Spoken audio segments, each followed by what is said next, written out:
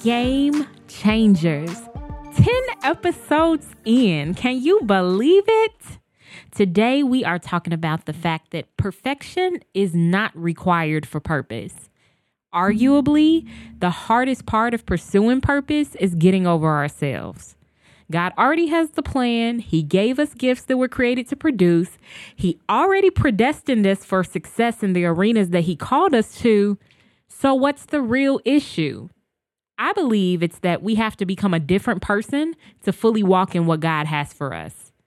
Daily, we have to submit to the process of being perfected. And while that sounds like a beautiful thing, it's actually very ugly when it all plays out.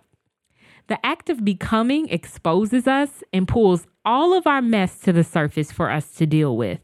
And personally, when that happens for me, my first response is not to tackle it head first. It's to go somewhere in the corner and nurse my wounds. But the longer we spend delaying our process by making purpose about us, the longer we delay progress. We have to commit to being better to realize the fullness of our purpose potential. Now, let me be clear. Everything is not a rush. We have time. We just don't have time to waste. Don't delay your progress striving for perfection. Perfection, again, is not required for purpose, just excellence. Daniel 6:3 says, "Then this Daniel was preferred above the presidents and princes, because an excellent spirit was in him, and the king thought to set him over the whole realm." I was Googling around for interpretations of the excellent spirit, and some of the characteristics that were mentioned included being a person of prayer, being hardworking, loyal to God, disciplined. Ain't that something? The king didn't choose him because he was perfect. He chose him because he was excellent in spirit. So today, let's readjust our focus from perfection to excellence.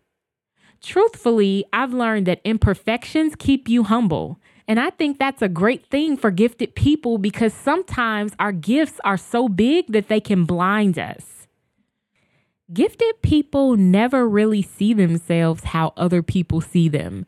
They allow their insecurities at times to overtake them, but know that you can help people exactly where you are.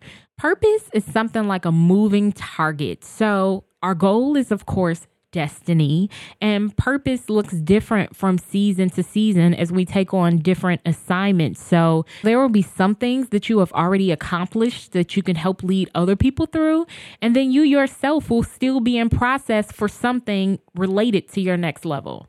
So I want you to get that one thing in your mind that's truly keeping you from walking out your purpose. But I also want you to think of the one action that you're going to take today in spite of. The world is waiting on you, and you have something that they need. Perfection is not required for you to thrive in your purpose. This episode is brought to you by The Content House, a full-service media and project management agency, aka the group that has me feeling real official for Purpose Potential Podcast. The Content House offers a plethora of services for entrepreneurs, small business owners, and creatives to level up in their content and media game. Whether you're talking about photography, videography, audio or video podcast recording, logo design, website design, they offer the works in a state-of-the-art facility in South Holland, Illinois.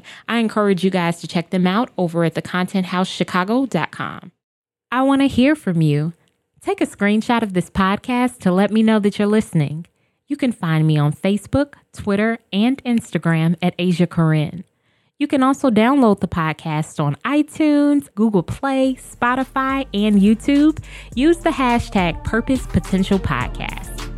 Also, if you have questions or comments, email me at hello@purposepotentialpodcast.com. Allow me to reintroduce myself just one more time. My name is Asia Corinne McGee, and I'm on assignment to help God's Kingdom ambassadors to maximize their impact. I'll see you next week on Purpose Potential Podcast.